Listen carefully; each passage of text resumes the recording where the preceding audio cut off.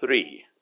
We'll read the chapter from beginning to end. رسالة أفسس إصحاح 3 وابتداء من العدد 1 إلى نهاية الإصحاح. Ephesians chapter 3, أفسس إصحاح 3. For this cause I, Paul, the prisoner of Jesus Christ, for you Gentiles, if ye have heard of the dispensation of the grace of God, which is given me toward you, how that by revelation he made known unto me the mystery, as I wrote before in few words, by which when ye read ye may understand my knowledge in the mystery of Christ, which in other ages was not made known unto the sons of men, as it is now revealed unto his holy apostles and prophets by the Spirit, that the Gentiles should be fellow heirs, and of the same body, and partakers of his promise in Christ by the gospel, of which I was made a minister according to the gift of the grace of God given unto me by the effectual working of his power. Unto me, who am less than the least of all saints, is this grace given, that I should preach among the Gentiles the unsearchable riches of Christ, and to make all men see what is the fellowship of the mystery, which from the beginning of the ages has been hidden in God, who created all things by Jesus Christ, to the intent that now unto the principalities and powers in heavenly places might be known by the church the manifold wisdom of God, according to the eternal purpose which he has purposed in Christ Jesus our Lord, in whom we have boldness and access with confidence by the faith of him. Wherefore I desire that ye faint not at my tribulations for you, which is your glory. For this cause I bow my knee unto the Father of our Lord Jesus Christ, of whom the whole family in heaven and earth is named, that he would grant you, according to the riches of his glory, to be strengthened with might in his Spirit by the inner man, that Christ may dwell in your hearts by faith, that ye, being rooted and grounded in love, may be able to comprehend with all saints what is the breadth and length and depth and height, and to know the love of God, which passes knowledge, that ye might be filled with all the fullness of God. Now unto him who is able to do exceedingly abundantly above all that we ask or think, according to the power that worketh in us, unto him be glory in the church by Christ Jesus throughout all ages, world without end. Amen.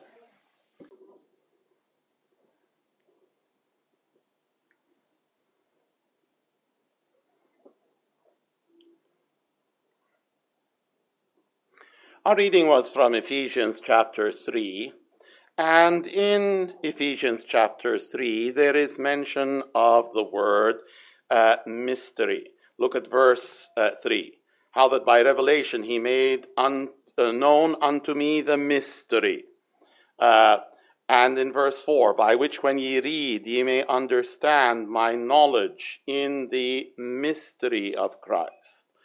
Now, what is a mystery? Actually, verse 5 gives us a good idea of what a mystery is in the Bible, which in other ages was not made known unto the sons of men, as it is now revealed unto his holy apostles and prophets by the Spirit.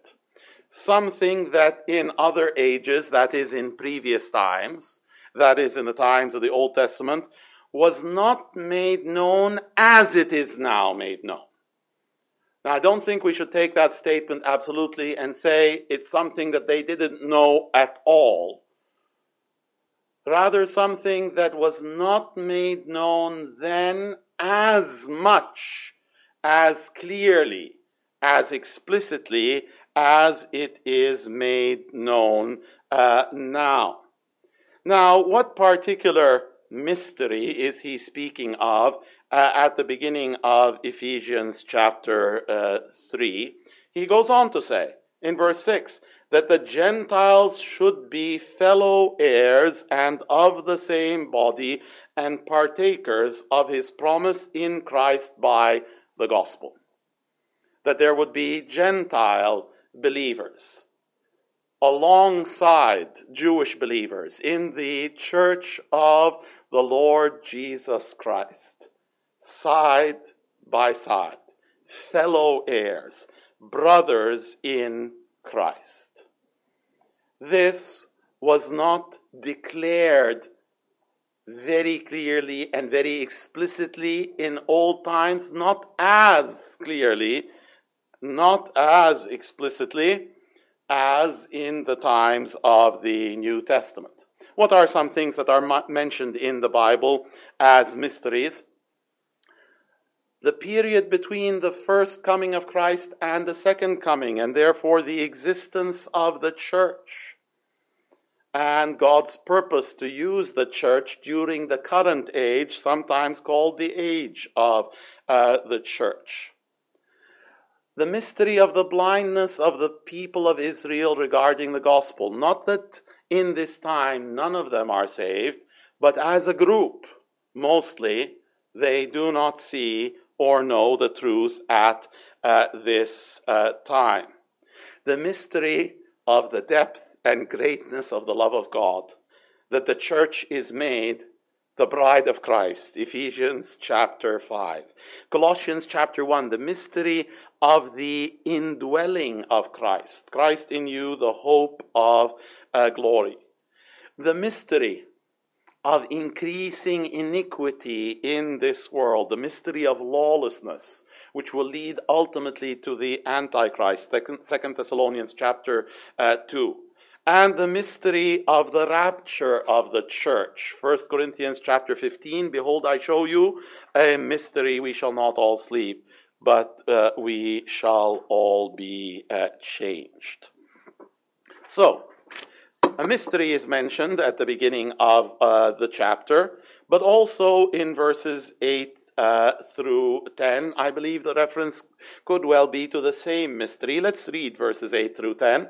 Unto me, who am less than the least of all saints, is this grace given, that I should preach among the Gentiles the unsearchable riches of Christ, and to make all men see what is the fellowship of the mystery, my preaching among the Gentiles.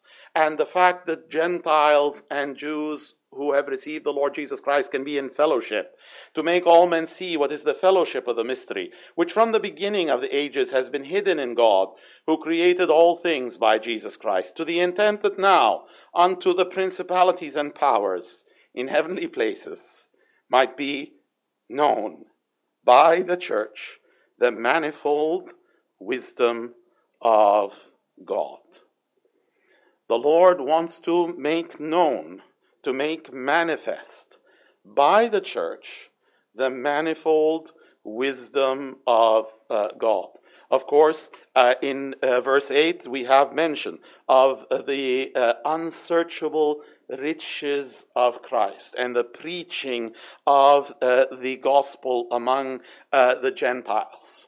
And so we understand that the manifold wisdom of God is seen in the person of Christ and in the gospel of the Lord Jesus Christ. It is revealed, this manifold wisdom, to principalities and powers in heavenly places. Now, if it's revealed to principalities and powers in heavenly places, then it is revealed to us as well, because this message of the gospel is declared openly. This is not something heard in heaven only and not upon the earth. God's multifaceted wisdom, His wisdom in its rich variety is seen in His dealings with His children, in His redemption, in His salvation. In this salvation, there is a divine wisdom that exceeds the wisdom of the angels. And I'd like to speak about the manifold wisdom of God in salvation. In salvation. God's wisdom appears, we might first say, in the choice of the person who would act. The choice of the person who would be our Savior. You know how sometimes there's a will, and there's a person who is appointed as the one who executes the will, the one who makes it happen. The Son, the second person of the Godhead, chosen by God, called the elect of God, Isaiah 42 and verse 1. Behold my servant whom I uphold, my elect, my elect. Isaiah chapter 19 and verse 20 says that he will send them a Savior and a great one. And a great one. God in his wisdom knew and understood that the Savior must be divine, that the work of salvation is too great for any creature, for any created being to accomplish it, that we could not be saved by Gabriel or by Michael or by any of the angels working together. The Savior must be holy, must be completely holy. The Bible says he has made him to be sin for us who knew no sin, that we might become the righteousness of God in him. 1 Peter chapter 3 says he suffered the just for the unjust.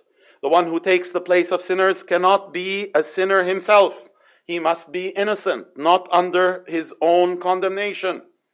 In this, the Lord Jesus differed, and the book of Hebrews points this out. He differed from the high priests of the Old Testament. Hebrews chapter 7 tells us that the high priest needed to offer sacrifices for himself first, and then for the people. But the same chapter, Hebrews chapter 7 and verse 26, tells us that we have a high priest who is holy, harmless, undefiled, and separate from sinners. Now, who is undefiled and separate from sin? Do we not think of God in this regard? And the Son, the Lord Jesus Christ, is God. Who could complete a work so great as the work of salvation? Isaiah 42 and verse 4, again, speaking prophetically of the servant of God, the Lord Jesus Christ, says that he will not fail or be discouraged. He will not fail or be discouraged. Someone else would have fainted. Someone else would have been discouraged. Someone else would not have had the power. And we see in the Garden of Gethsemane, the night before the cross, that the shadow of the cross was so heavy and that the burden was difficult to bear. But the Lord Jesus bore it. The Lord Jesus bore it. Who else would have had this power? Someone else, as I said, might have said, I quit. I've decided that's enough. But the Lord Jesus said, how is it that you sought me? Did you not know that I must be about my Father's business? My work is to do the will of him that sent me. To do the will of him that sent me and to finish his work. I must work the works of him that sent me while it is day. I've glorified you on the earth. I've finished the work which you gave me to do. And on the cross, after he had suffered untold agonies, the Lord Jesus, when he had received the vinegar, said, it is finished. I have finished this work. Matthew chapter 12 and verse 20, quoting the book of Isaiah, a bruised reed will he not break, the smoking flax shall he not quench, until he sends forth judgment unto victory. Here's another translation, until he brings justice to victory. Until that which is right and true and just prevails. He will not rest. He will not rest until he finishes his work. A great work requires great power. Someone else would have been exhausted, wouldn't have reached the finish line, wouldn't have finished that work. Who could merit such great blessings, which he would then pass on to us in his grace? Only a person of the greatest dignity, of the greatest character, of the greatest worth Ephesians chapter 1 and verse 3. Blessed be the God and Father of our Lord Jesus Christ, who has blessed us with all spiritual blessings in heavenly places in Christ. He has blessed us in Christ. And we could go on in Ephesians chapter 1 and see the blessings which we have received in Christ. 1 Corinthians chapter 1. God, of him are ye in Christ Jesus. 1 Corinthians 1:30. Who of God is made unto us wisdom, righteousness, sanctification, and redemption. You are in Christ Jesus, and God has made Christ to be unto us wisdom, righteousness, sanctification, and redemption. Who could bring us such spiritual blessings? You do not receive clean water from a dirty pipe. From a dirty pipe. Also, who could bring to us such spiritual blessings? Who has the capacity to do so? Who has the capacity to do so? We might have, for instance, a lot of disease in this country, and someone might say, I'm going to send you my hospital ship. All right?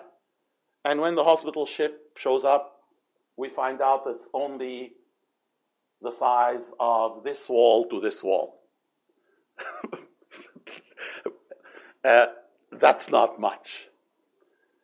And then some huge hospital ship shows up, laden with all that we need in the way of medicine and beds and nurses and doctors.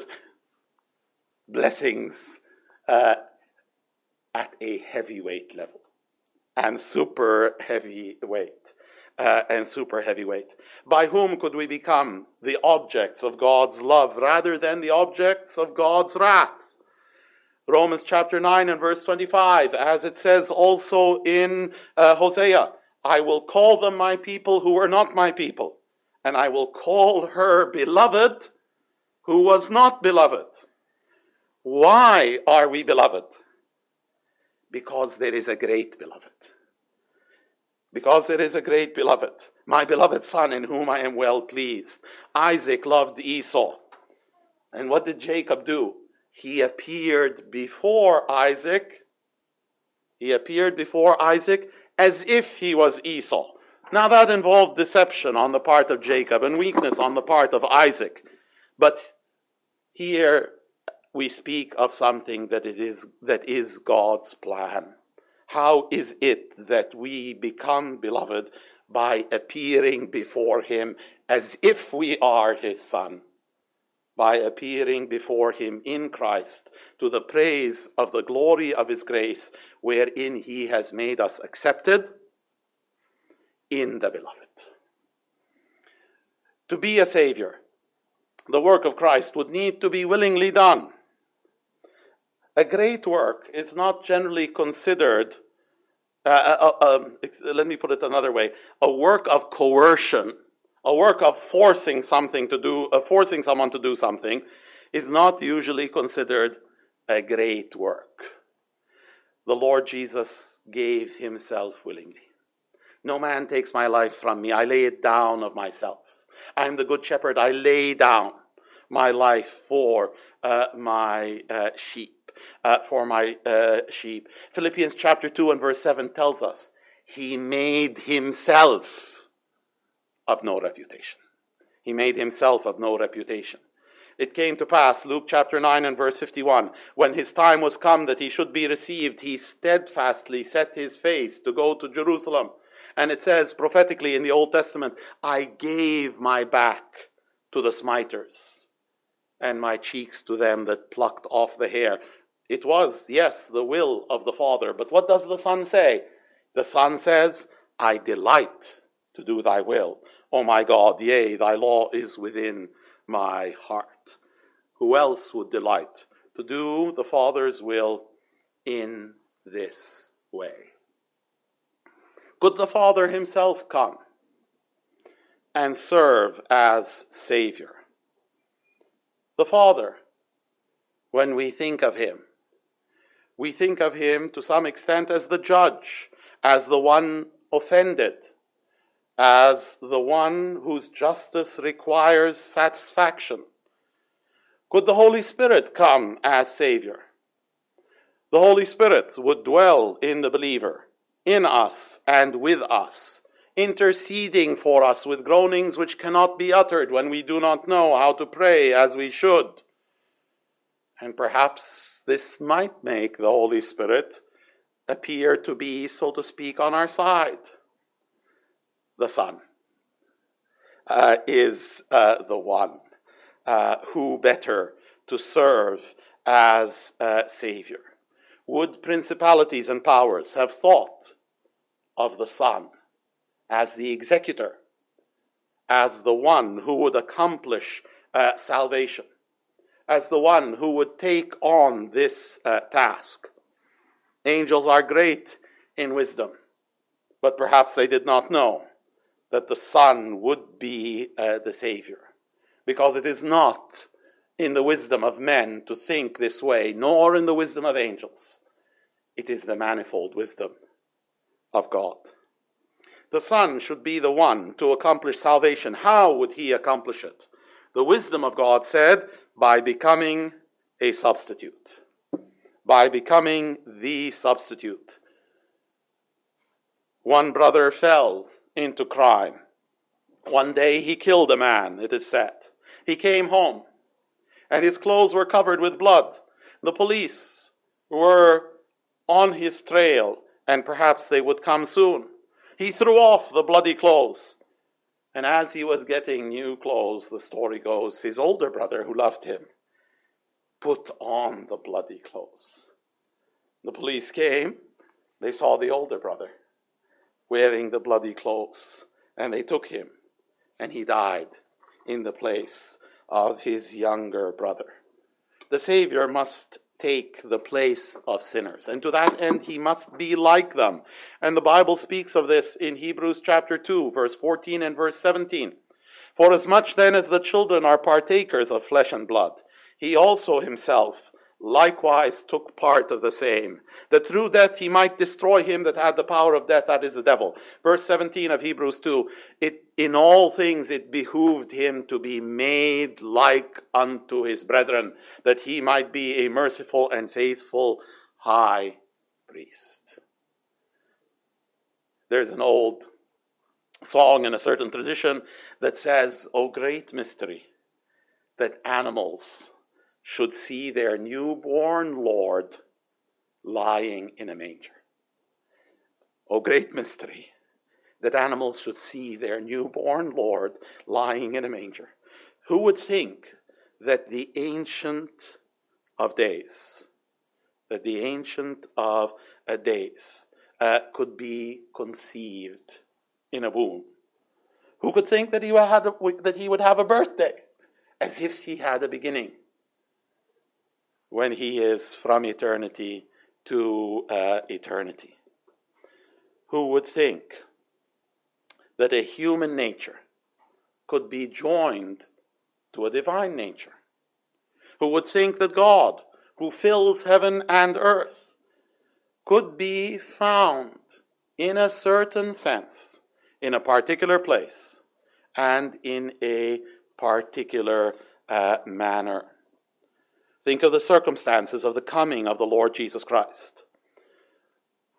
He should appear in this world to be like unto us, so that he can save us. Then he should appear in a magnificent manner, with honor, with authority, with power, with majesty above that of the kings of the earth. He should reign in pomp and circumstance and splendor.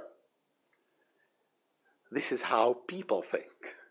But the manifold wisdom of God says, Isaiah 53 and verse 2, "He shall grow up before him as a tender plant, and as a root out of dry ground. He has no form or comeliness, and when we shall see him, there is no beauty that we should desire him." Isaiah 42 and verse 2, "He will not cry nor lift up, nor cause his voice to be heard in the streets." He will not draw his attention to himself. He will not have this desire that the spotlight shines upon him. Rejoice greatly, O daughter of Zion. Shout, O daughter of Jerusalem. Behold, your king comes unto thee, just and having salvation, lowly, and riding upon an ass, riding upon a donkey. He is despised and rejected of men, a man of sorrows and acquainted with grief. And we hid, as it were, our faces from him. He was despised, and we esteemed him not. What might man think? Well, we know what man thinks. We know what man values, but God values other things. Don't look at his countenance, Samuel. Don't look at the height of his stature. I've already refused him, because I don't see as man sees. Man looks at the outward appearance. The Lord looks on the heart. The Lord looks on the heart. Popular song in Wales, which has, I think, a song which has a biblical foundation, biblical roots from some time ago, says the following: I seek not life's ease and pleasures, earthly riches, pearls nor gold. Give to me a heart made happy, clean and honest, sweet and bold. If I cherish earthly treasures, swift they flee, and all is vain. A clean heart, enriched with virtues, brings to me eternal gain. Morn and evening my petition wings its flight to heaven and song, in the name of my Redeemer. Make my heart clean, pure, and strong. Why do people think this way? Is this the way they naturally think, or is this what they have learned and seen in the person of Christ? By his coming, he taught us that outward things that people prize, riches and position, are not valuable as men think. He did not come according to the wisdom of men, but according to the manifold wisdom, the wisdom of God. By coming as a man, he kept the law. He kept the law. The law in all its commandments, even in ways that we wouldn't expect. He obeyed his parents.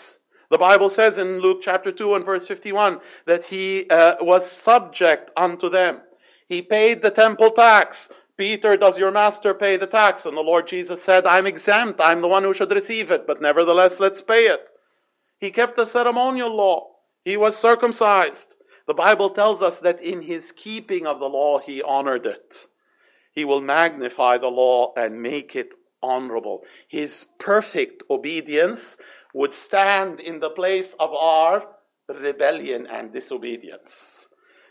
When the fullness of time was come, God sent forth his Son, made of a woman, made under the law, to redeem them who were under the law, that we might receive the adoption of sons. And this would, and I believe does, make him nearer and dearer to us.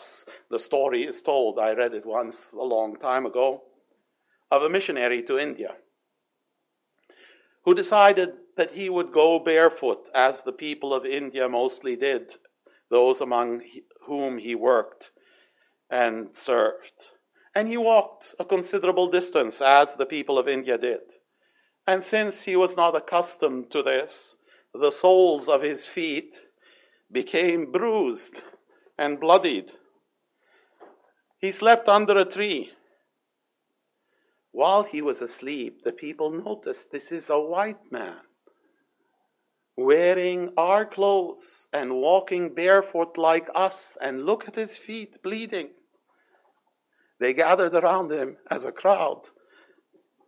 He woke up, and when he woke up, he preached the message to them, and they listened more than before.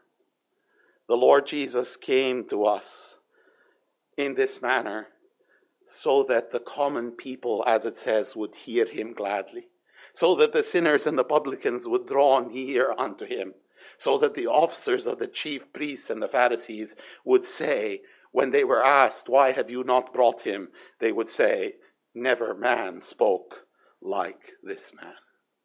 The manifold wisdom of God is seen in the death of the Lord Jesus Christ.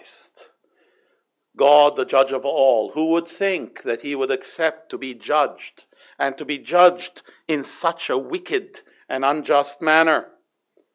The one praised by angels, who would think that he would accept to be spit upon and mocked by man?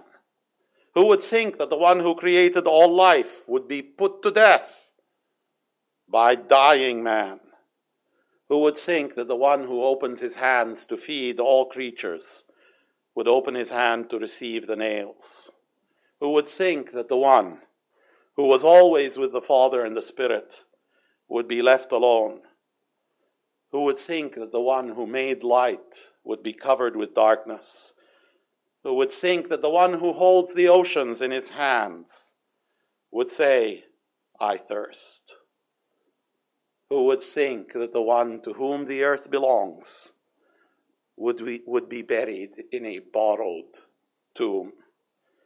Who would think that 3 days later that tomb would be empty? Not you, not me, nor angels, the manifold wisdom of God. Angels played a role in these things. The angel came from heaven, rolled the stone away. The angel said, he is not here, for he is risen.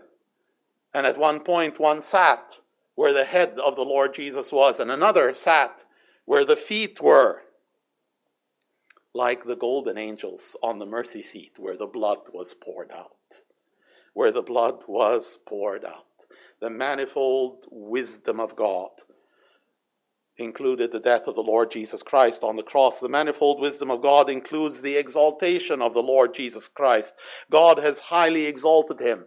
Philippians 2, given him a name which is above every name. The one who purchased salvation with his blood would be the judge of the world, so that those who came to him and to his cross believing would come to him in heavenly places as well, as he sits upon his throne and says in the book of Revelation, you will sit with me in my throne. He is exalted so that those who rejected him when he was lifted up upon the cross here upon the earth would be rejected by him as he is lifted up upon the throne in heaven. It is part of the manifold wisdom of God that his character, his attributes be revealed unto men through the work of salvation. What is the greatest work that can be done? The most powerful work of all. It is not creation, it is the salvation of men. Who is this who comes from Edom? Isaiah 63 and verse 1, mighty to save. I'm not ashamed of the gospel of Christ. It is the power of God unto salvation to everyone who believes, to the Jew first, and also to the Greek. Who is able to save? Who is able to save? Isaiah 59 and verse 16 says, he saw that there was no man, that there was no intercessor. Therefore his arm brought salvation. Who is able to save? This or that of people currently here, or this or that of people who have departed and who somehow are looked upon as sources of righteousness. He is able to save unto the uttermost all who come unto God by him, and there is no salvation in any other, because there is no other name under heaven given among men whereby we must be saved. Whereby we must be saved. Salvation shows the power of God. Though your sins be as scarlet, they shall be white as snow. A work accomplished even though man is exceedingly sinful, dead in sins and trespasses, spiritually blind, and in spite of the presence of a very active enemy, Satan, the enemy of our souls. The power of God is revealed. And this is part of the manifold wisdom of God in salvation, to show his power, to show his justice and his righteousness and holiness. The year 500 BC, the city of Rome, still a relatively small city, not yet so great and powerful. The city overthrew its kings. I don't know much about them, but that which I know, I believe they were corrupt, not good rulers. And they established a consulship. The one who ruled would be a consul. Perhaps there was more than one consul at the time. Some people agitated to bring back the kings who had been overthrown and exiled. And there was a man who was a consul of Rome at the time, Lucius Junius Brutus, not the Brutus of Caesar, that's almost 500 years later. Lucius Junius Brutus, consul of Rome in the year 500 before Christ. His two sons conspired with the deposed kings to try to bring them back. This man, Brutus, sentenced his two sons to death, and he watched them being put to death.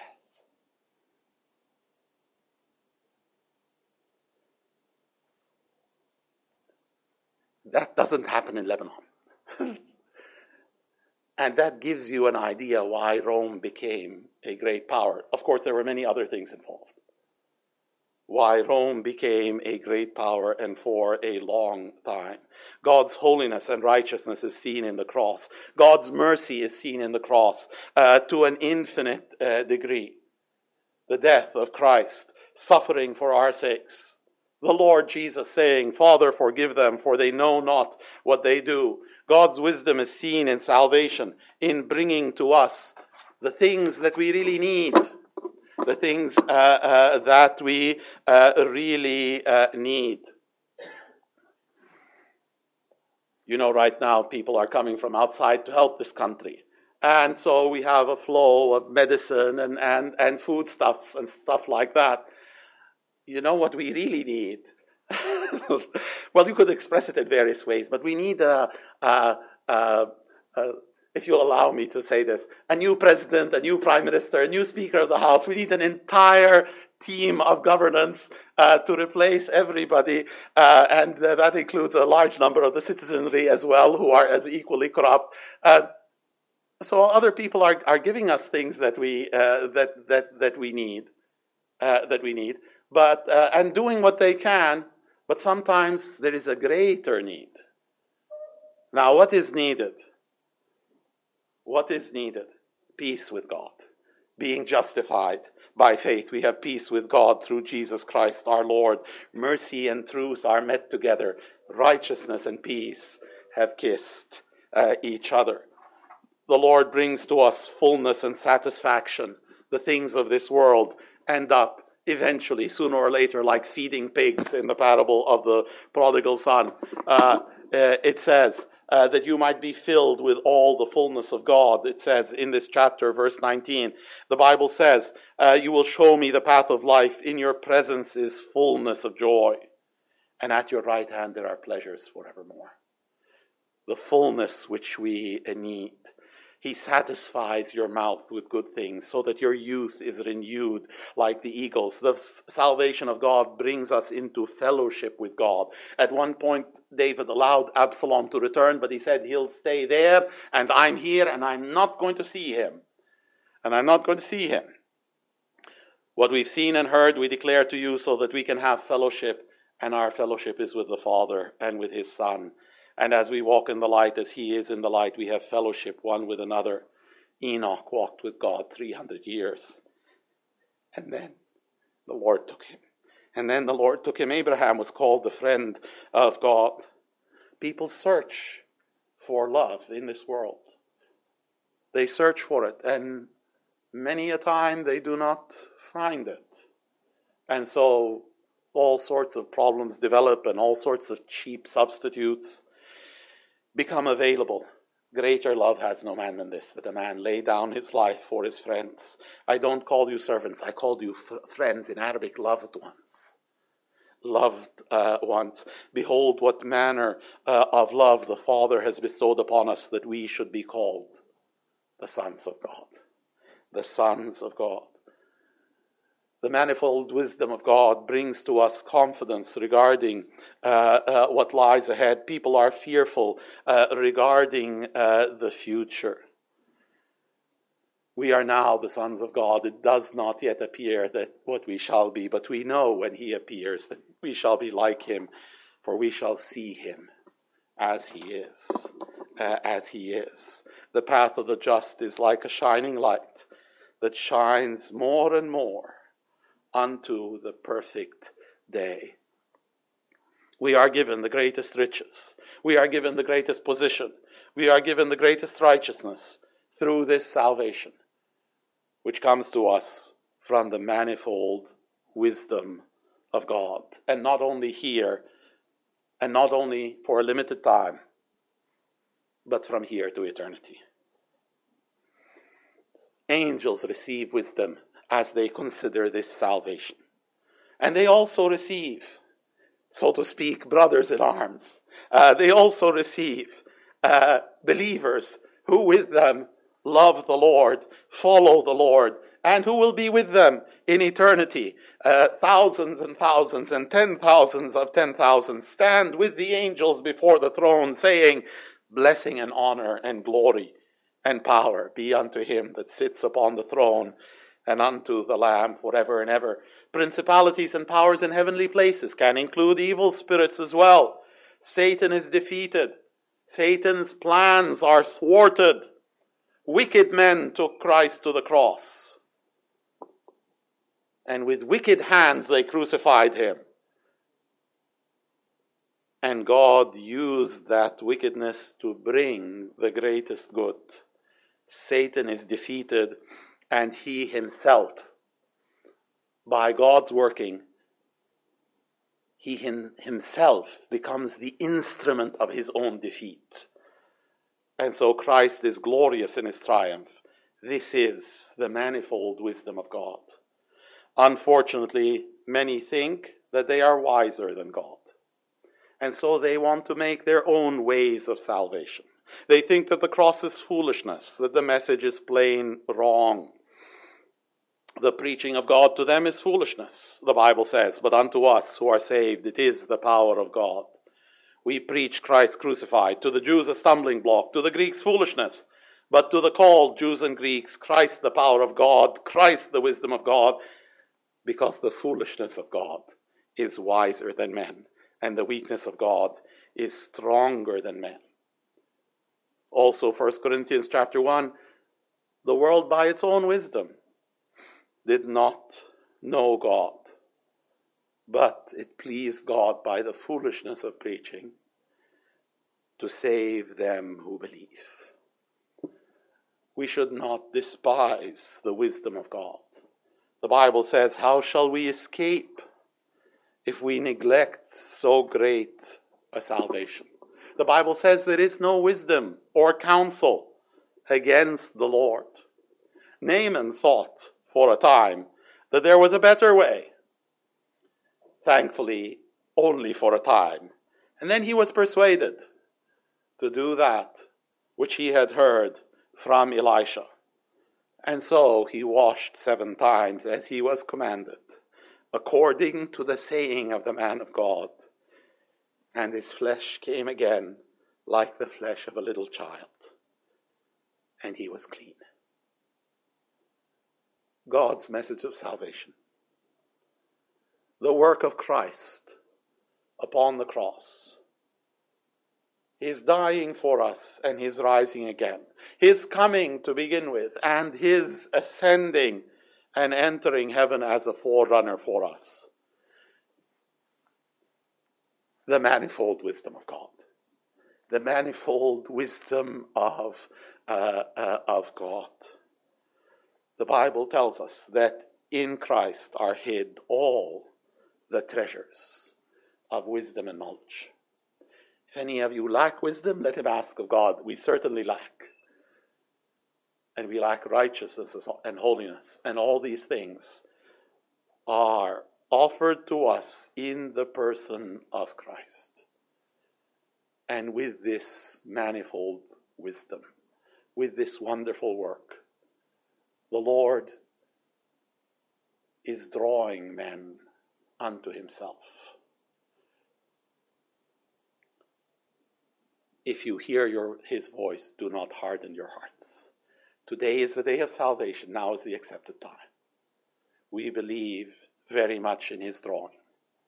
But the Bible also says, draw me, and we will run after thee. Song of Solomon, chapter 1. And so, he speaks. Do we hear? And do we respond? To the intent that now, unto the principalities and powers in heavenly places, might be known by the church the manifold wisdom of God. Amen. Let's pray.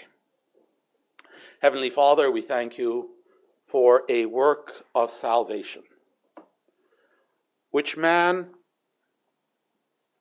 would not imagine, which angels did not conceive. A work of salvation in which we see, in a multitude, in a variety of ways, the wisdom of God. And we pray that you would help us to heed that wisdom, hearing of this all-wise salvation from the God of wisdom. How should we respond? We pray that you would speak unto hearts. We pray, Lord, that you would draw men unto yourself. We pray that as you draw, that they would come, that they would run. We pray that you would be with your children, the believers. Help us to know that your wisdom is above all, that it manifests itself in your salvation, but also in all your dealings with us, that you can be trusted because you are God who is all-wise. Help us to know as well that this message regarding this salvation, which shows the manifold wisdom of God, that this message is a message for us to live and to give, to know and to show. So we pray that your light would shine through the hearts and lives of your children in this dark world, and that the people who walk in darkness will see a great light. In Jesus' name we pray, and for his glory. Amen.